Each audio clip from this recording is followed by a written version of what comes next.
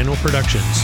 Praxis Pedagogy exists to position our teaching and learning practice within different methodologies. We want to construct a guild of educators dedicated to designing a difference in our own teaching and learning and in our students' experience.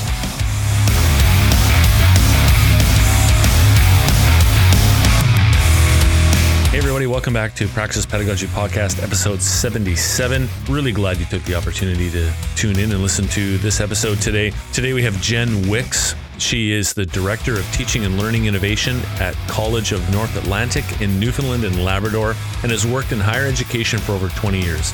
She holds a professional coach certification from the IFC and graduated from the Certificate in Executive Coaching program at Royal Roads University. Jenn is also an appreciative inquiry facilitator and a member of the Authentic Leadership Global TM community. She's passionate about safe streets, and that comes up in this episode right near the end, so you want to listen to that, and serves as Director of Women's Cycling and on the executive board of Bicycle Newfoundland and Labrador. This is a great episode. We cover a whole gamut of different topics and interests. We'll catch you on the other side.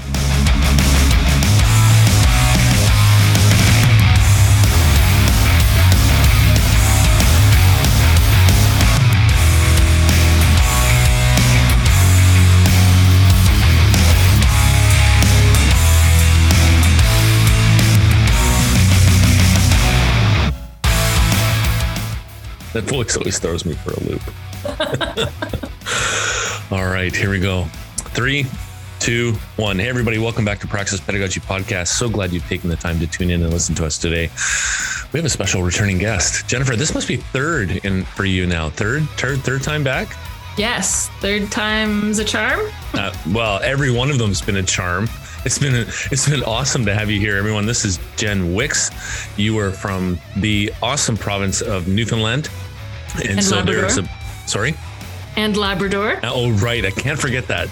I'll have to edit that back. So you are from the amazing province of Newfoundland and Labrador. And so tell us, for those of you who don't know Jenn, she's an avid cyclist, and she just got off a 140K ride, which is amazing. And Jenn, how about you fill us in a little bit on your background and what you're doing? Sure. Thanks. And I'm really glad to be here again, having another good chat with you, Tim. So I'm Jenn Wicks, and I'm the Director of Teaching and Learning Innovation at College of the North Atlantic in Newfoundland and Labrador. I'm based just outside St. John's. And basically I'm the Teaching and Learning Center here. And so most of you will recognize that, faculty development role. And I've got lots of people helping me out, supporting me to make sure that we reach all the faculty that we can, offering professional development and learning opportunities. Getting through this COVID period has been quite a challenge, but I've been able to connect with a lot of people and hear a lot of stories about how people are getting through all this. So that's basically who I am. And I don't know if that's good. That's awesome. Jenn, how's the province doing with COVID?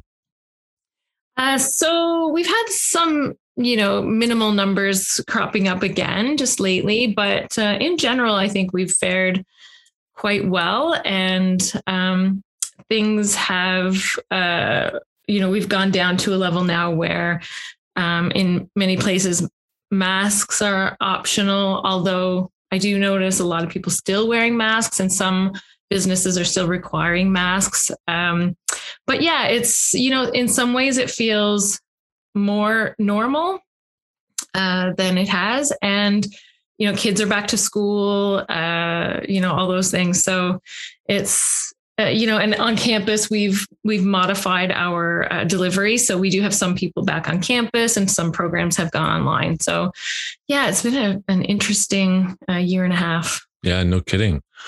And for those of you who are listening outside of Canada, we have a federal election coming up by the time this recording gets released, the federal election will have already passed, and maybe there'll be a change. How has the process of the election been affecting Newfoundland?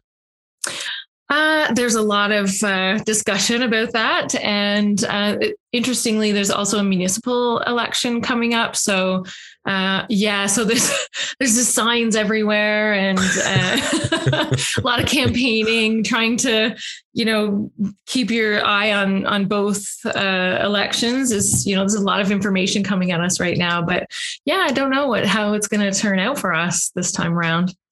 Is there a feeling in Newfoundland, kind of like there is a feeling in BC, that, we're because we're on the coasts and we're not in the epicenter of the country, we're like our provinces aren't Quebec or Ontario. Is there a feeling in the province a little bit of, it doesn't really matter what we do?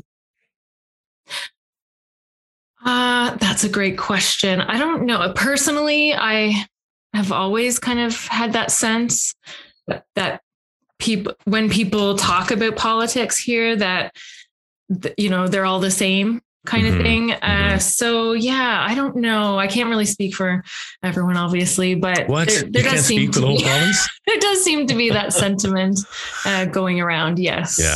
Yeah. I've always felt that in BC. Like I'm an avid advocate for voting. Like, get out there and vote. There's too many people have sacrificed a lot, including the ultimate sacrifice, to give us the ability to have these kinds of activities in our country. And I take them very seriously. And so do your homework, people. Get out there and get your vote in, because it counts. But, oftentimes when it gets around to BC, it's like, well, the rest of the country's pretty much voted already. And we know which way it's going to go, unless it's super tight, which I don't think it's been for a while. But anyway, I just, I kind of feel like, what's the point? Right. And it's like, anyway, good. Enough politics. I'm done with politics for the last 2 years. It's just been stupid, but, good to have you on the show, Jen. You're an executive coach as well as working with the Center of Innovation and Learning. And so that's why I wanted to bring you back to do my little quarterly coaching session. I'm just kidding. No, we don't need to do that.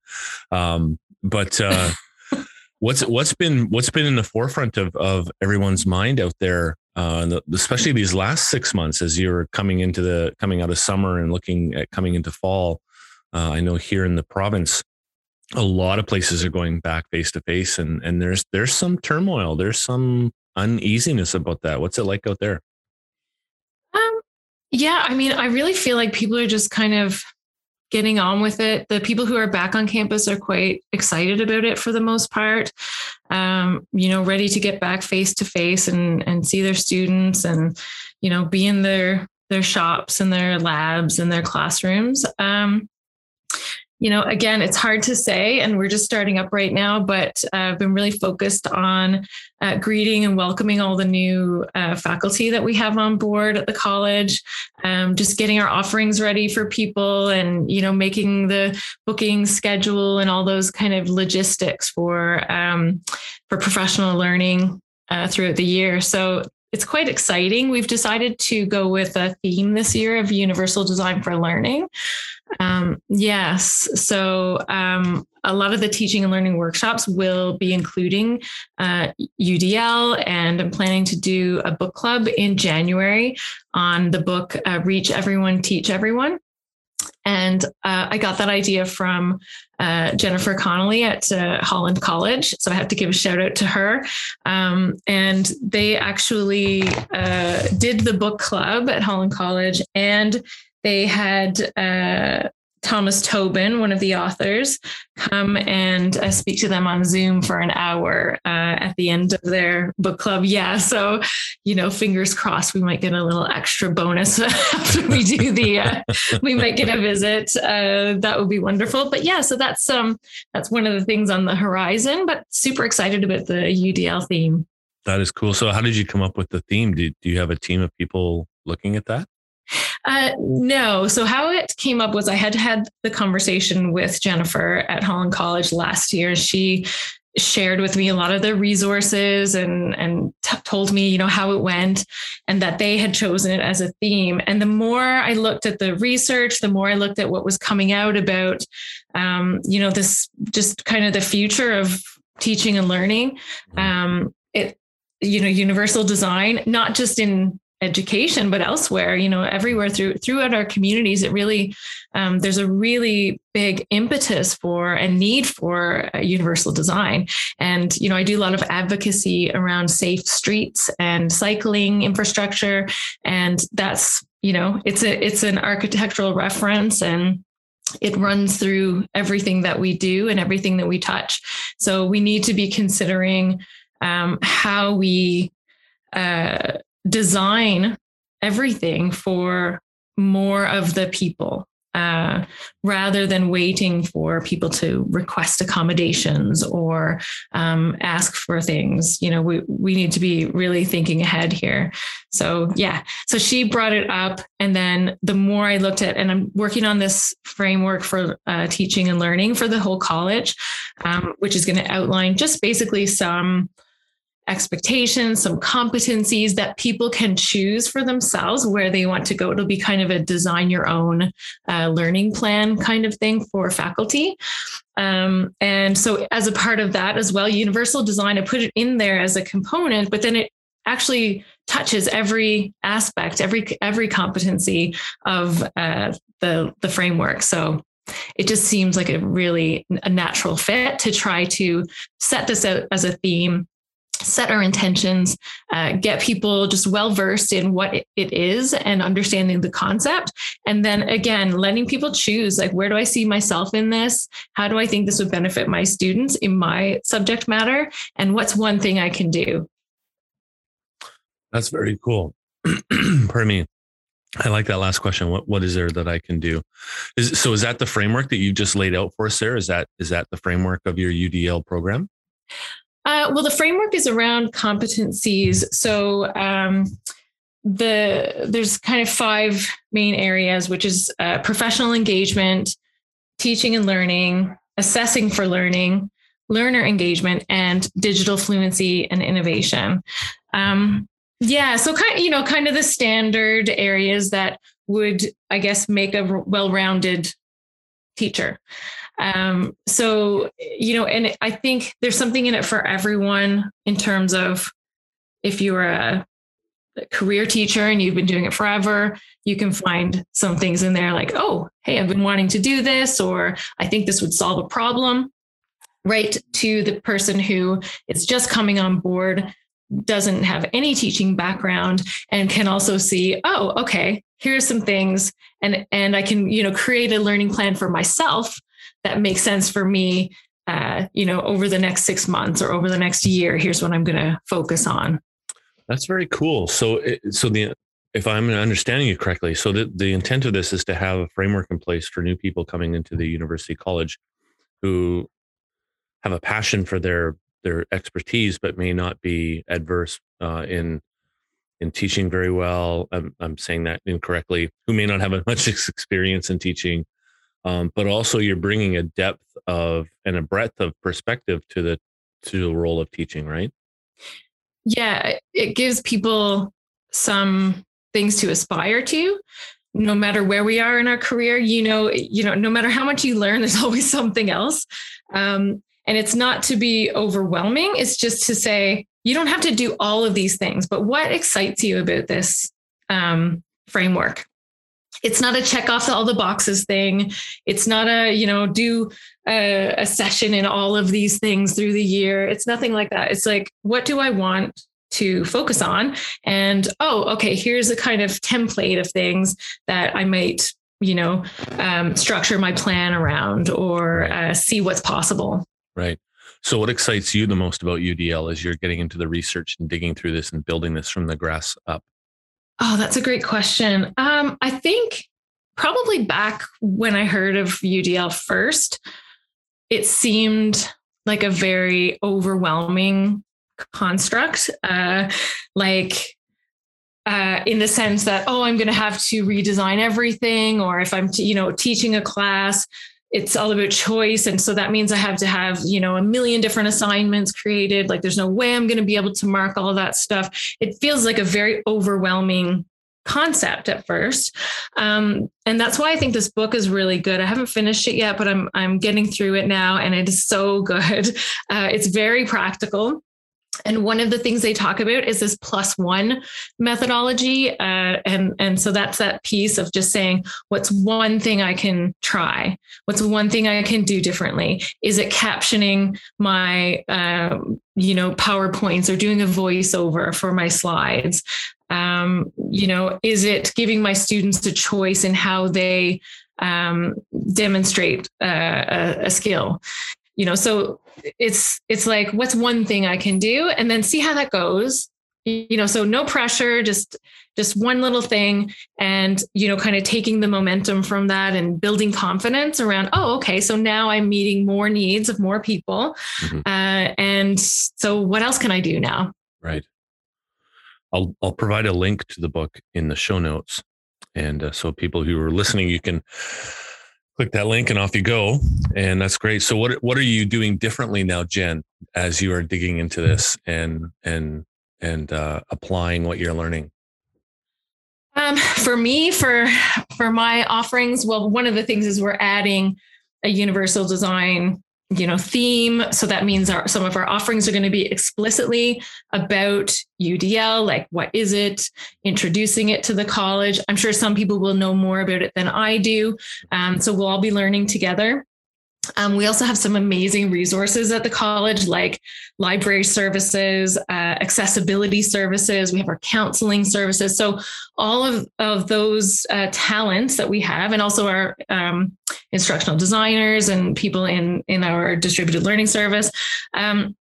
A lot of people have a lot of different expertise in this. So it's bringing those people together and asking for support. I'm working right now with Stephanie Cashin, who's from our accessibility services. And she did a presentation at our connected learning workshop in May about universal design for learning. And so we're kind of just building on that, seeing, where can we start with getting people some exposure to UDL. How's that going? How's the exposure going?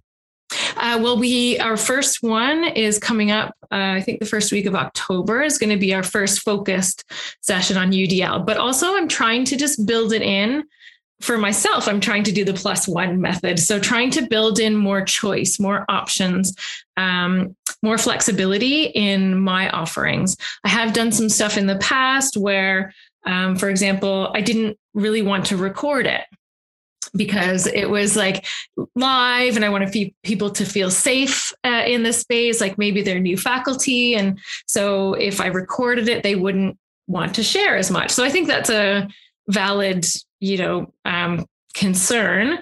But thinking about this UDL approach, I'm just trying to find different ways to be considerate of everyone, including people who, can't make the live session, making materials available in different ways online. And so just trying to set up sessions like that. And then also including bits and pieces of UDL in our other offerings. So maybe we're offering a session about authentic assessment, and it's not specifically hitting UDL on the head, but we will be either modeling a UDL methodology or, following the guidelines, or we might highlight some of the things about UDL in those sessions. So there's lots of opportunities to be able to include it.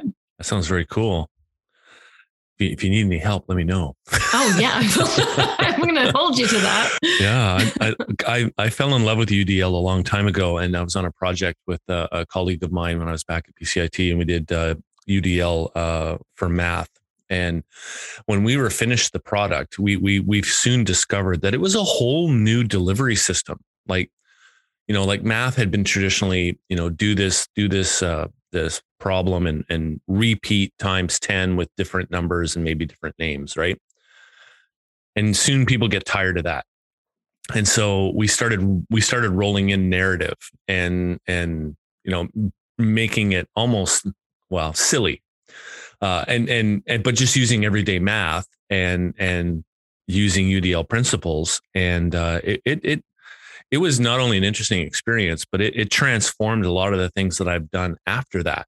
Like even something simple as PowerPoints. Like I'm very aware now of background and motion in background and color scheme in slides. And Yeah, and always the death by PowerPoint principles of, not having too much print and all that other stuff. And, but even the picture being on the correct side of the screen and where the writing is. And yeah, so it's made a huge impact on, just like you said, like one little thing that I do that I love doing. I love presenting. I love facilitating, and it's transformed what I do. And now it's almost second nature, where I just build that in to the point where I've had people comment like, well, how did you do that? And that's an interesting way of having that background. Like, why are you doing all that? And so I found that it's brought up a natural conversation about UDL, and I am by no means an expert on UDL. Right. So I'm going to be picking up this book and reading it. And we have a colleague at BC campus, Carolee, who is, she's just done her PhD in UDL design. And wow. And so whenever we have her involved in conversations, she always asks these really great questions. Yeah. Right now, or she's very subtle and gentle. And she's like, well, don't forget about this. Right. And I'm like, oh yeah, that's right. Right. Because it's amazing. So I'm really excited to see what you're going to put together here. Because again, like building something from the ground up, that really excites me. Right. That really excites and I'd me. love to know more about your math project with UDL. I think that's a really cool aspect, and probably something that I haven't even really thought about at all. How do you do math with a UDL focus? So yeah, maybe you could do a podcast about that. Well, I know that my colleague had partnered with another colleague of mine. I'll just mention their names, Mark Overgaard and Chad Flynn. So shout out to Mark Overgaard and Chad Flynn for putting together a series now. They call it Math for Trades. And they've done volume 1, volume 2. And by the time people hear this, they'll be on volume 3. And they have taken the whole teaching of math and trades and flipped it on its head. So they've done not only the traditional textbook, we'll call it the workbook, but they've done video, they've done audio recording, they've done short video to like little explainer videos. They've done narrative videos to just conversationally walk through concepts. And I'm getting tons of great feedback. So I'll make sure that you get links to that in not only in the show notes, but Jen will send it to you and you can use that. And then there was another one that we worked on that Mark did it before he and I worked on the math one, where he did soldering. And yeah, so I'll get that to you somehow. And then, cause I'm sure Mark will be thrilled to know that it's being looked at out in the great expanse of Newfoundland, Labrador.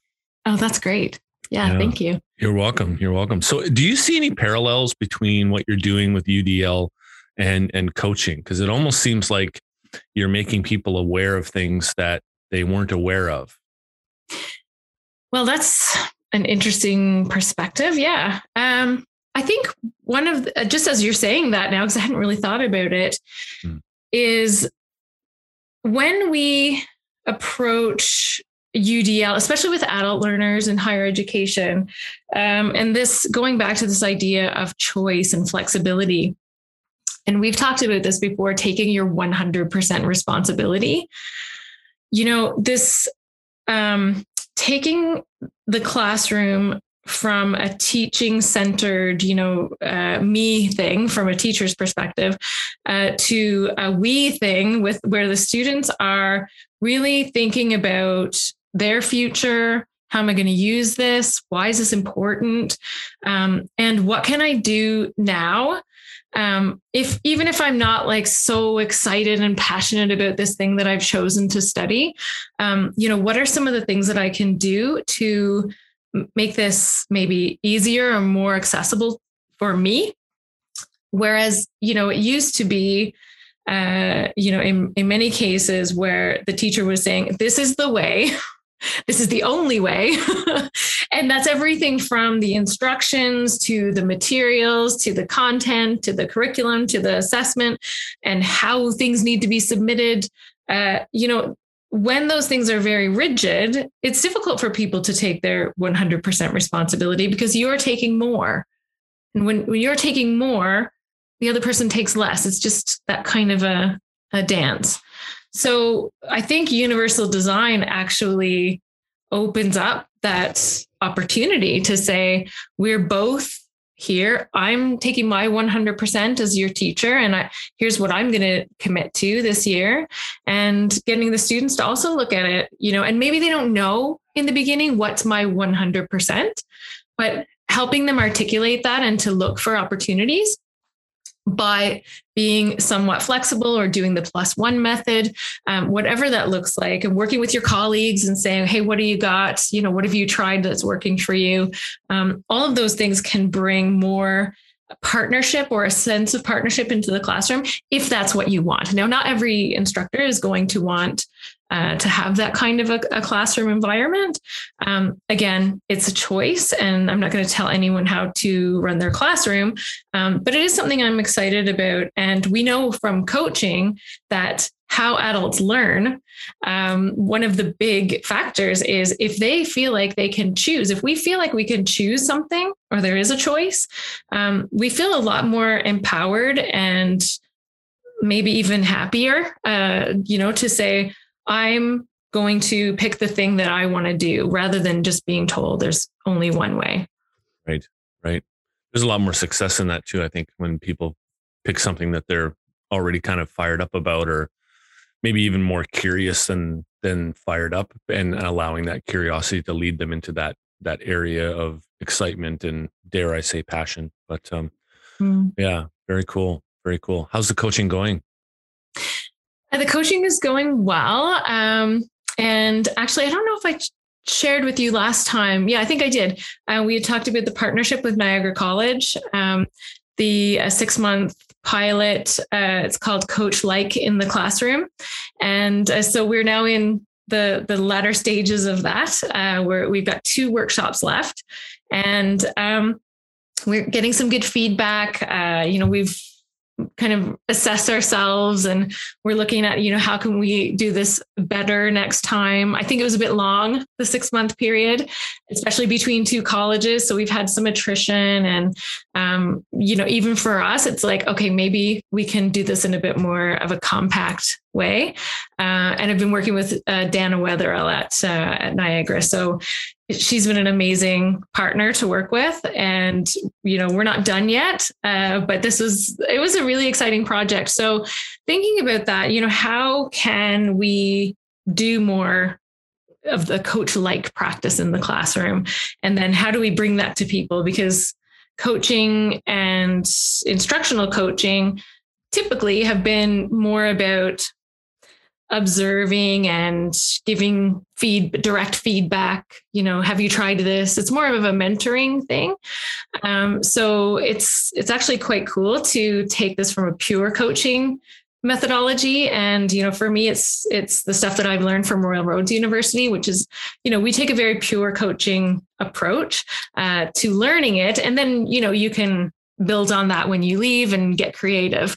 But thinking about that pure coaching, how can we take those competencies of being coach-like, because we're not a coach if we're an instructor, we're not really a pure coach, but we can take some of those competencies into the classroom in order to help our students design their own actions, for example, and build in their own accountability, which are really important pieces that I think are often missing in the relationship with an instructor and their students. So what was one thing that surprised you about your pilot project so far? Surprise. That's a good question. Honestly, I think it was like between Dana and I, because we are both certified coaches, it's probably for us like how much we've learned, how far we've come. So now when we work with people who are not coaches, we realize how much work it takes to become a coach in the pure sense of coaching. So how do you make this achievable and sustainable and accessible for faculty who've already got all this other stuff going on, and make it, kind of bite-sized pieces so that people can, it goes back to this +1 method. I think what's one thing I can bring into my classroom that will make me a better listener or ask better questions so that my students can, feel empowered and maybe be more successful in their learning. Yeah, good deal. Good deal. What's one thing that you've learned that you won't do again? I'm trying to couch it around the term of, is there, you don't have to go into detail, but is there a mistake that happened that you're like, aha? That's a great question.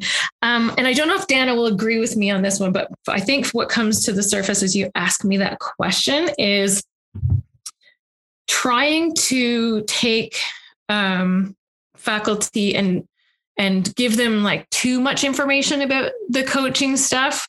Maybe if we had, and this is what I'm definitely thinking about offering a shorter, more compact offering of this to really focus on the practical aspects of it. I mean, it's hard to separate the two. And I think that's where we went because that was what we felt was necessary. So the challenge will now be innovating what we've already delivered to bring it to the next level so that we can, again, make it more accessible for people. Do you find it easier to work with another coach on this? Because you're bringing two people together that have got, training and experience and thoughts and all that other stuff. And I'm sure it worked out really well for the two of you, but, do you find that hard to come together as two coaches with all that background to put together this kind of a project? Oh, that's a good question. So I just kind of randomly had reached out to the Teaching and Learning Center at Niagara last year, and her supervisor, Natasha, said, "Hey, there's somebody in my office who is interested in coaching and becoming a coach. Maybe I can, set you up for a conversation." We had literally one conversation. She told me about this application she was doing for some funding and asked me if I wanted to be a part of it. And I was like, yes, 100% I want to be a part of that. And then we were just off to the races. And it has been, I think, one of the most successful partnerships that I've ever been a part of. She's just been delightful to work with. And I think we just, we keep each other going and we bring different perspectives. I never felt like it was slowing me down to have a partnership, which sometimes can be the case. I actually felt like I probably was more productive with her support and with the kinds of conversations that we were having. We're both so excited about it. So it's been really nice. Yeah. That's really good. That's really good. So are you gonna keep working together after this pilot's done? I hope so. I mean, we've talked about it. So I hope that she's still got time to keep working on this and elevate it to the next level. That's very cool. Very cool. How's the coaching going at the school when you interact with faculty? Yeah, so I'm not doing much one-to-one coaching right now outside of that offering, because we do offer one-to-one coaching through that. Usually it takes people a little bit of time to settle in the fall, and then I'll start getting some calls for coaching. But there were a few big aha moments at the end of last semester, which I was really excited about. And I think part of that was we had done that connected learning workshop series, which was a 3-day internal conference, basically a virtual conference, and different faculty had presented and whatnot. And I had done a few sessions. And after that, I had a lot of uptake from faculty saying, "Oh, hey, you had mentioned this thing in your session. Can I set up a time to meet you?" And so being relatively new to the college, that was a great opportunity for, I think, people to get to know me better. And then we were able to have some great conversations. People were actually, wanting to have a second pair of eyes on some things, just have some brainstorming conversations around how they could do things better. And we did have some really good moments where we were like, oh, okay. So, for example, course alignment, something very simple that when you're teaching the course, you're just like head down in it. Everyone, you might have a team of people teaching the same course, so you feel obliged to stick to what's there. And we basically, in one instance, we had looked at this huge slide presentation. And when we looked back to the learning outcomes, there were like 2 learning outcomes for that. And it's like, wow, okay, all right. 2 learning outcomes for 150 slide deck, right? It's like, So that was brilliant. But it was also like, oh no, like what? So how do you then coordinate everyone? And if somebody has put the work into building that content, it's a relationship piece too. So right. Yeah. I can imagine going and having that conversation going, okay, so Tim, that 150 slide deck that you got going on there, great, but only covers about 1/8 of the content that we really need to cover. So we're going to have to trim this back a little bit, right? Walking on eggshells, because Tim's been there for, 20 plus years, and he's got a lot of influence and pull, and he may not be the quote unquote ticketed leader, but he's the informal leader. And now you got to have a conversation with this person, right? Yeah. And, it can be quite freeing to say, oh, wow, because people our main commodity is time. So if you're the person who's going around like a chicken with your head cut off every day saying, I don't have enough time, I'm too busy. And then all of a sudden you've got a slide, one whole class basically cut down to 2 slides in a short conversation. Well, now I've got all of this time left over. What can I do with that? And so, that's where we can bring in some of these new innovations and say, how are you engaging your students in having these more coach-like conversations? That's so cool, because I know early on in my career, I'd get these slide decks from colleagues who were very well versed in the subject matter that they were teaching. And some of the stuff was new to me. So I'd get their slide deck of, no kidding, like 100 slides. And I'd be like, and I'd feel this pressure to get through all of them. Like I had this inside pressure to go, well, this person gave me the slide deck. Surely they must go through every slide themselves in class. So I have to do it too. And then not knowing all the content, I often found myself speeding through slides or spending an exorbitant amount of time trying to find out all the background to all this stuff. And then realizing, oh my goodness, how did they cover all this stuff in that short amount of time? I can imagine that some people will be doing that and going, okay, this is freeing, because if I can cut that 100 deck down to 10, right? And now I can have students emerge the conversation from that slide deck rather than me just driving it through, right? Yeah, it's just a matter of time. People just say, oh, I just got to get through this, right? And so if you hear yourself saying that, even if it's just internally, oh, I've just got to get through all of this stuff, that should be a little cue for self-reflection to just say, do I have too much stuff? Where did all this stuff come from? Maybe if I look, and this is why it's really important to have those slow conversations at the beginning of the semester where people sit down, you have your cup of coffee or your tea or whatever, take some nice deep breaths and say, what are we trying to achieve here? What's coming up? What's at the end? Where are we going with the assessments? And being able to work backwards from that. And you've done some stuff on backward design, which is quite useful. And so there's a macro level to backward design, just looking at the whole course and what everyone's going to be doing. And then there's the kind of micro level, which is the individual lessons and how you're going to deliver, the actual structure for learning. Mm-hmm. So, one other exciting thing we're doing here is we have developed a new classroom observation process. I don't know if we talked about this last time. I don't think we had started it yet. Is this like with one-way glass and stuff? Because that wouldn't be intimidating / cool at the same time. Yeah. Very spy-like. No. So we didn't have classroom observations, and someone reached out to me from School of Health Sciences because they needed this component for some of their accreditation for some programs. And so I've always wanted to do something unique for classroom observations that's like not connected to HR or policy, but it's more of a strengths-based coach approach to classroom observing. So thinking about, how do we do that without a whole staff of coaches, because obviously I'm not going to be able to do, 600 classroom observations a year. We started a pilot. So we did some in June with some of the staff for the faculty from health sciences. And we developed a template for whoever is observing.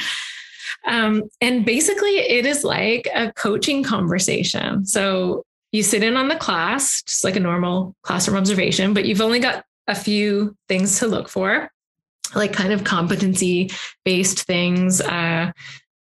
Nothing, I want to say like nothing silly. Like, you know how sometimes classroom observations have like, teacher came to class on time or, things like that. Like, it's very like, I don't know what the word is, but we didn't want it to be, we wanted to basically hold people capable as professionals. We're not going to be nitpicking your every little move because we don't think that that's valuable. The most valuable part of an observation is being able to hold up the mirror for people. And especially to say, I noticed that when you did this, all of the students were engaged or all of the students were they all started writing something down when you said that, looking for the things that they're doing well. And, this always comes up in these conversations. People will go, yeah, but what if they're doing it all wrong? Well, nobody's ever doing it all wrong. And if you come into somebody's classroom, that's a very vulnerable place for them to be. So we have to protect that safe space for our faculty. We have to respect them as professionals, no matter where they're coming from or where they're starting. And so getting to put on that, those glasses of, I'm going to look for all the strengths that I see. It is a gift for people. And it's some place where we can start building a relationship. If you don't have that relationship, you're never going to get back to that place again. You're never going to be able to find a way to have more meaningful conversations with people. So it's like, hey, I'm just here today to see what you're doing well and to hold up the mirror. If the person, it's just like any coaching conversation, you say, what would you like to focus on today? Or you would say, is there something that you'd like to do over from today? And then when they talk about that, that can be an opening where you say, is that something you'd like to talk about? If they say yes, that opens the door to having some conversation about that. And what we don't want is for the observer to just give advice. We want a real coaching approach where the observer gets curious about that. So if you say, is there anything you would have liked to do over if you had another chance to do that class? And the instructor says, well, I feel like I talked too much and my students didn't really participate. Like it was like, dead air or whatever, or pulling teeth, if they say something like that. And you say, well, is that something you'd like to talk about more? And they say yes. Then you can ask some more curious questions. And they might say, so you might ask them a curious question like, is this normal? Like, are they normally, is it like pulling teeth?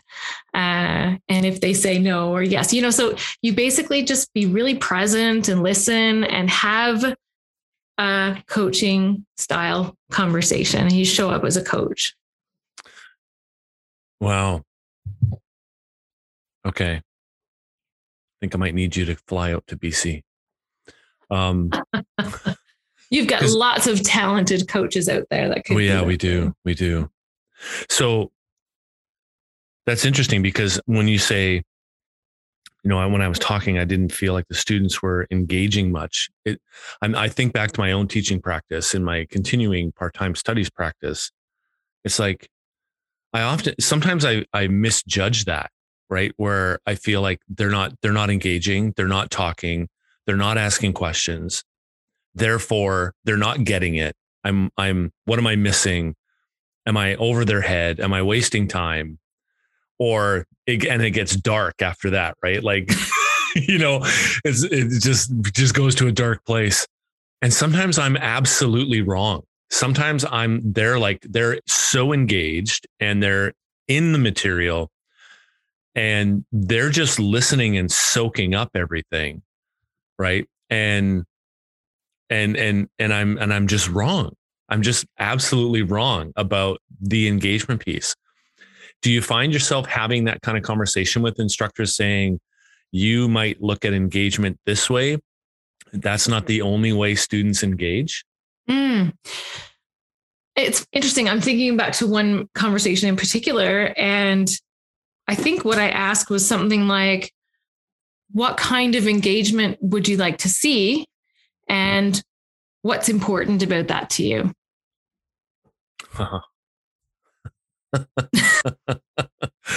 Oh, well, yeah. And that's a really good one. Why is that important to you? Yeah. Do you find people really wrestling with their value systems when it comes to being a teacher or a faculty? I think people don't always acknowledge that their values are coming into play. I think people kind of, sometimes they have very high expectations for themselves, but they don't acknowledge what those expectations are, where they came from.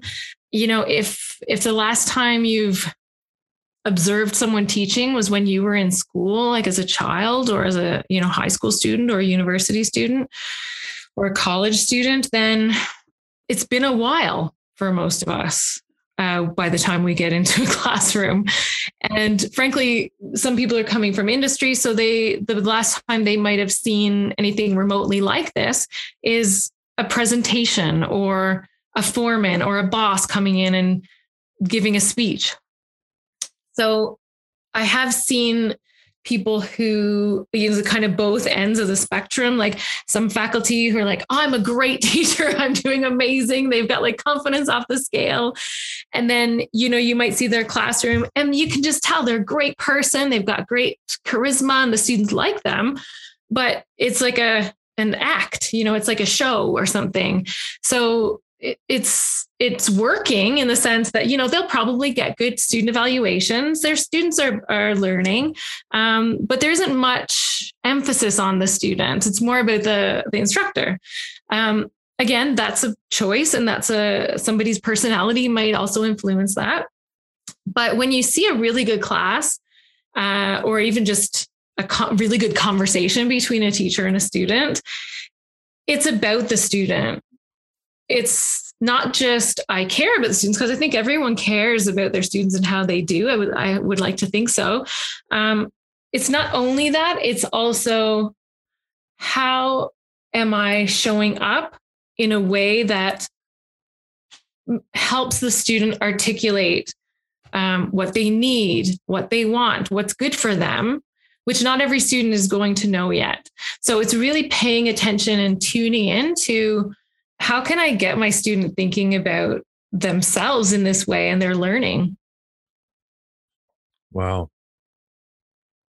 Okay. So does that connect into the vulnerability piece for faculty and being able to go there? Yeah. Yeah. And the students. And so, and that's I'm just trying to piece this stuff together. So that also would speak to a level of trust that gets built between faculty and student. Yeah. That may also include the breaking down of the silo and the barrier of I'm up here in the front, you're down there sitting in the seat. Mm-hmm. Mm-hmm. Yeah. And people do that in different ways. How you speak to the students, how you set out the kind of classroom rules or expectations at the beginning. Do you do it collaboratively? Do the students write it up? Do you type it? It's it starts from that very beginning. And, what are you expecting of them in terms of rules and phone usage? Like things like that can really impact how a student thinks about you as their instructor and how you're positioning yourself. So yeah, it is vulnerable. And particularly when, we have these beliefs about how I should be in front of the class, if you let them get away with that, they'll walk all over you, those kinds of things. I definitely started out like that as an instructor. And there is some element of, we do have to have clear boundaries and we do have to have expectations. But, again, it's this +1 thing. Is that your +1 this year? Having a conversation with your students about how things are going. Are you comfortable in this classroom? Do you feel safe? Do you feel like the rules meet your needs? Is there anything you'd like to change? Since we've already started, what have you noticed that's kind of annoying or maybe makes you think twice about coming to class? Those are some pretty significant questions, because I'm just putting myself in the role play, right? And I'm picturing myself in my classroom teaching my course. And it's interesting because I have the opportunity to teach the same course. This is in the School of Business and Media. I have the same opportunity I have the opportunity to teach the same course to first year, like level 1, and level 5. So we would call that advanced diploma. And the difference is, I'm teaching to young adults, 18, 19, 20, first year into college, university, as opposed to professionals who are in the field of expertise that they're in, and they're looking at moving up the ladder, so to speak, or they're looking at expanding their knowledge in certain organizational behavior concepts. And I do notice a huge difference in engagement style and maturity level. And so when you're asking those questions, I'm putting myself in that space going, what would it look like if I began asking those questions out loud? And am I open enough, willing enough to not only listen to the answers, but begin implementing some of those answers? Mm-hmm. Do you find that faculty may have the bandwidth to listen, but putting it into practice is a whole other gear? That's a good question. I mean, I love hearing your perspective as faculty. I've done a number, probably hundreds of small group instructional feedback sessions. So going into a classroom, asking the questions that I've helped the instructor come up with in advance, and they leave the classroom, and I would go in and have a conversation with their students. And then I would basically go through all of the responses, the written responses and the conversation that we had, my notes, and come up with some themes for the instructor. So it kind of narrows it down a bit.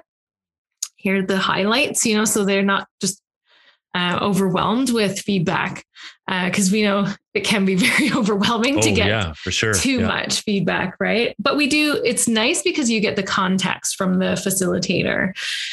It's one of the most impactful things that we can do to change things in the classroom, because it's from the horse's mouth and it's not after it's too late to do anything about it. We usually try to do it around midterm. But you could do it sooner. And I've done everything from, just kind of a standard survey to, what can I start doing, stop doing, continue doing, things like that can be really valuable for the instructor. Not everyone is going to be able to change all of the things. Like if your students say, we don't want any more tests, and you have mandatory tests, then you're not going to be able to change that. Right. But at least you can say, hey guys, I heard this, guys and girls, sorry, people, folks. I read this from the feedback that you gave to the facilitator. I really appreciate all of your comments. I'm going to just, pick out a couple of things that I want to address today. The assessment thing, thanks for your feedback on that. I know nobody likes tests, but is there something we can do to, help ease your anxiety around the test? What is it that makes you give me that feedback that you don't want tests? Why do you hate them so much? Is there anything that I can do to support you in that? So it can open up a dialogue at the very least, even if you can't make the changes. And then, maybe there's a low hanging fruit there. Maybe they're saying, I want you to treat me like an adult and, let me take my phone call and go outside without embarrassing me in front of everyone or whatever it is. And you say, okay, well, maybe we'll have like, a pass and you get one pass for, I don't know, the day or something. I don't know. If you're not comfortable with just people walking in and out of your classroom, for example. But yeah, it's just, it helps the students feel seen and heard and their problems get addressed. And then what usually you'll find is then the student evaluations at the end of the semester are more meaningful. They might even be more favorable to you because you've listened to them and addressed the challenges that they would have otherwise saved up maybe until the end. Mm-hmm. Has there been an opportunity to look at the student outcomes in regards to grades and marks as to that would be a great study. I think Doug Major from VCC did his PhD on small group instructional feedback. There might be some data in there that looks at the trajectory. I'm not sure. Yeah. And I haven't done that. That would be a major undertaking with privacy and all those kinds of things, but it would be really interesting to track. Yeah, because on one hand, a lot of programs get evaluated by that, right? And sometimes faculty can be evaluated by student outcomes. Mm. And on the other hand, I know that there is a sentiment of, well, you can't let everybody pass. And my immediate question to that is, why not? Mm. Right? Like why? Well, why do we have to have people fail? Well, yeah. You have to show rigor in the program. Okay, but what if the class is really just, what if they're good? What if, and then the answer to that I've heard is, well, not everybody's that good. And I'm like, interesting. Yeah, okay. So we're all, yeah. Like, how do you talk your way through that? Right. It's like, well, I have to make sure that certain number of people fail, because if I have 2 or 3 classes back to back where everybody gets through, then what does that mean? Right. And sometimes my answer is, well, maybe you're teaching well and they're learning well. Yeah. Right. I don't know. How about that? What do you find is the top theme coming back from students when you're in these kinds of conversations? Like, is it about style and delivery, or is it really more about the autonomy issue? Like you just said, treat me like an adult. If I'm going to take a phone call, I'm going to take it. I think it's generally more about the instruction and the approach to teaching. It's also sometimes about grading, how they're being graded and marked. They'd like to have another chance to complete the assessment or to improve a mark, things like that. But mostly I think it's about the instruction and how the teacher is with them. Yeah, relationship wise, rules, how they speak to them, or if they give them time to speak or a chance to speak and be heard. And I think the real value of that is it opens up that conversation, because that might be a teacher who first came to me and said, oh, it's like pulling teeth. I can't get them to say anything. And then the students are like, they never let me talk, or they don't ask me my opinion. So then it's like, okay, so where's the breakdown in this? And it could be a very simple fix. Interesting. All right. We're coming up to the end. Jenn, thank you so much for being here. Got a couple more questions for you. Outside of the book, Reach Everyone, Teach Everyone, what else are you reading right now that's making you think and go, Oh, good question. It's called Curbing Traffic by the Bruntlets. It's not an education book, but it's about cycling infrastructure and safe streets. It's a couple from Vancouver who moved their family to the Netherlands after writing this other book called Building the Cycling City. And it's amazing. It's amazing. I just love it so much. We really need to get on the go here with our safe streets. So are you the kind of cyclist that would have a sticker on your frame saying one less car? I don't, but I just ordered the hat. I got a baseball hat from the podcast, The War on Cars. Okay. Check it out. Really good. Is that what you're listening to lately? Yeah. So podcast War on Cars? Yeah. Is this like a couple of people getting together and talking about their experiences of riding in traffic?